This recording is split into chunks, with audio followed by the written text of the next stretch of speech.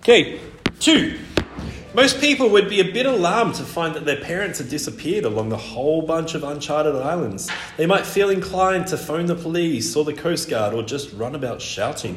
Not Oliver, he was crisp and made of sterner stuff than that. He hadn't panicked when his baby buggy was carried off by an eagle on expedition on the forgotten Mesa. He hadn't lost his cool when his parents took him on the ill-advised cycling trip around the crater of Mount Firebelly, but it was supposed to be an extinct volcano, Dad had yelled while lava bombs bounced off their cycling helmets. He had barely batted an eyelid when a bear stole his sleeping bag on the north face of Mount Rainier. He barely batted one now, just ran downstairs and out to the beach, looking around in case his parents had come ashore without him noticing. But the beach in the wintry afternoon sun was long and empty and completely parent-free. The orange dinghy rasped against the sand down on the foreshore where the small waves kept spreading neat doilies of foam underneath it. Oliver pulled up further up the beach and wondered what to do. Then he noticed that there was still one island left in the bay. It was the littlest and lowest and least interesting of them. The one his mum and dad had ignored, but when they went motoring off to explore the taller ones, even from the shore with the low sun shining in his eyes, Oliver could see that they were not on it, but perhaps it held a clue to where they'd gone.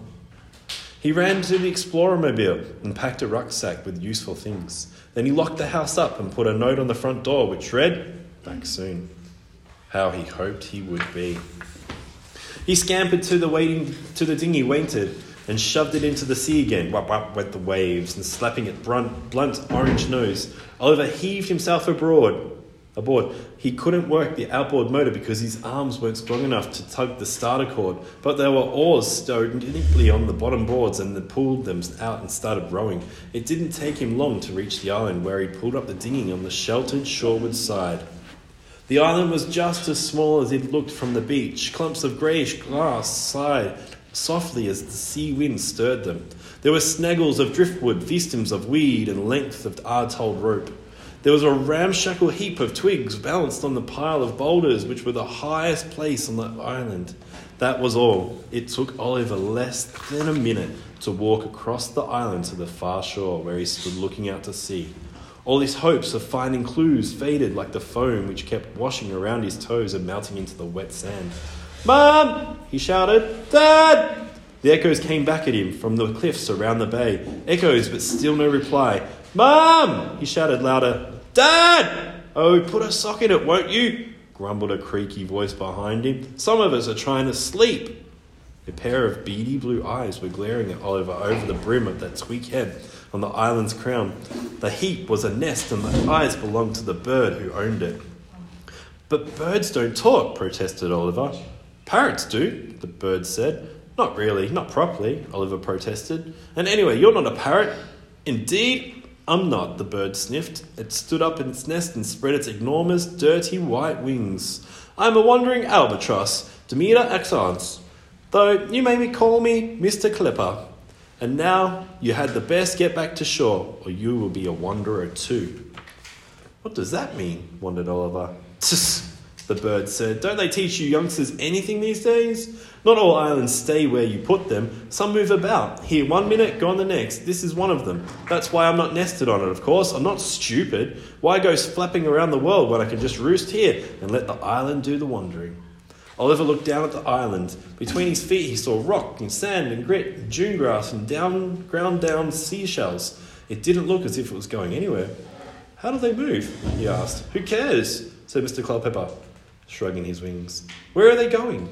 "Who knows?" said Mr. Culpepper. "But all the others have gone already, so this one won't stay much longer." And as he spoke, the island shuddered. Small stones spilled and rattled and trickling down. "Hop in your boat and be off with you," said the albatross. "No," said Oliver. "Not me. I'm staying. Wherever those islands went, I must go too. My mum and dad were on one of them, you see." "That noisy couple," said Mr. Culpepper. "Suit yourself, but you'd better be off without them, if you want my opinion." Oliver wasn't listening anymore. The island lurched, almost throwing him off his feet. He crouched down. He curled his fingers and toes into the sand like roots clinging on. The island sank a little. Water bubbled whitely around its edges. Then it turned slowly around and started to move out Deepwater Bay, following the golden pathway that the evening sun had painted on the waves. As soon as he was used to the movement, Oliver ran round to where he left his boat and made sure it was still safe above the tide line. Looking back, he watched the shore fall swiftly behind, a fiery shard of the sunset reflected for a moment from the window of his own bedroom, and he felt very sad that he would not be sleeping there that night. He almost launched the boat and rowed back to the beach. It was not too far, not quite, not yet, but there would be no point in going home without him, Mum and Dad. Without them, it wasn't really home at all. So he turned his back on it and watched the sun dip into the western sea and ate a sandwich. "What's that you're eating?" asked Mr. Culpepper. "Tuna mayonnaise," said Oliver. The albatross snorted, "Newfangled mug." He spread his wings and soared out in the ocean in the twilight, dipping down to snatch a fish out of the waves. Oliver sat watching the empty sea, hoping for a glimpse of the other islands. He watched it until it grew too dark to see anything at all.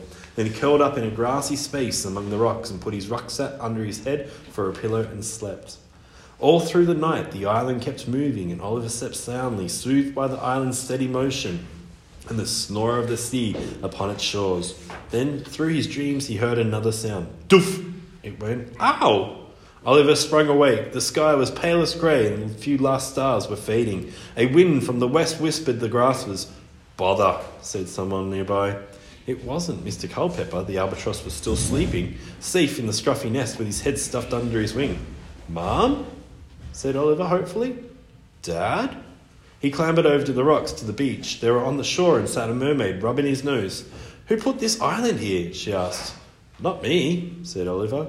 He'd never seen a mermaid before. In fact, he thought they had just been stories, but then he'd seen a moving island or a talking diamond access until yesterday, so he wasn't as surprised as he might have been. The mermaid seemed to be about his own age, and she was starting to get a black eye.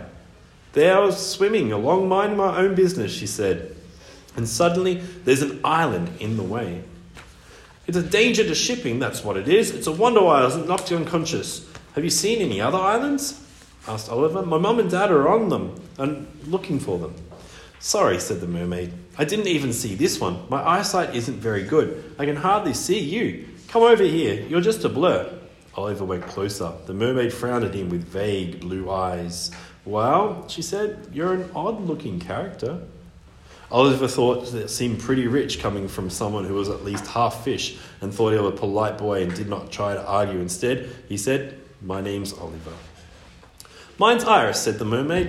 "You don't know a place called Farsight Cove, do you? I was told there was a beach optician there.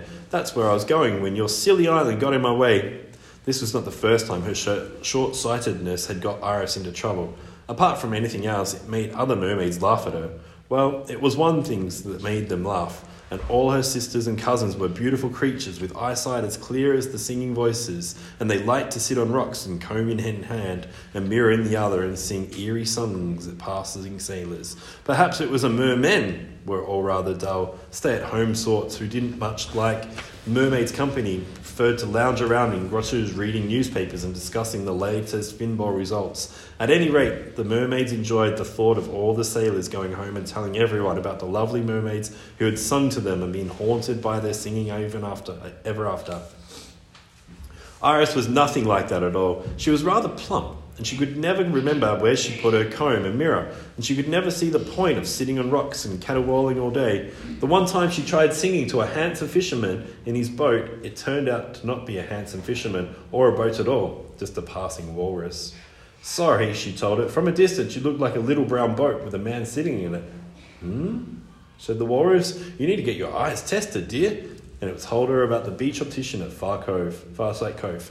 Oliver had heard about this beach optician too. He remembered his mum and dad talking about the dotty old man who wheeled his barrow of eye charts and instruments and glasses down the path to the cove each day and sat there on the sand waiting for mermaids. They had laughed and shaken their heads because they didn't believe in mermaids. Oliver looked hard at Iris and decided that there was no way he couldn't believe in her. "Farsight Cove is quite close to Deepwater Bay," he told her, "but they must be miles and miles away by now. This island is moving, you see. It's been moving all night." "Of course it has," said Iris. "It's one of the Rambling Isles." "The what?" "The Rambling Isles. They're not really islands at all. They're alive. Although they're made of stone, they wander the oceans, and they're always getting mistaken for ordinary islands, but really they're more like big stony giants." "Ah," said Oliver. "Well, where is it going?" How on earth should I know? Asked Iris. You really do say the strangest things. I expected just rambling around collecting stuff. That's what Ramble Isles do, but I suppose you could always ask it. Oliver looked around, bewildered. How could he ask rocks and stones and grass where they were going? Well, he could ask them, but how could he expect them to reply? Oh, I'll do it, said Iris wearily. She slapped the nearest rock as hard as she could. Hello! She shouted. The movement of the island changed. It slowed and turned from side to side. Mr. Culpepper woke up with a squawk and demanded to know what was happening. Slowly, the island lifted from the sea, and there was a rush and gurgle of falling water draining from the edges. It rose cliff-high, and the waves rolled past it far below. Oliver rode to the raggedy edge and looked over. He saw that the island was really just the top of a vast stony head, and the grass was its hair. Water ran down its face, limpets stubbled its cheeks, and seaweed and old carrier bags were tangled with its bushy eyebrows. 2 big eyes peered up at Oliver.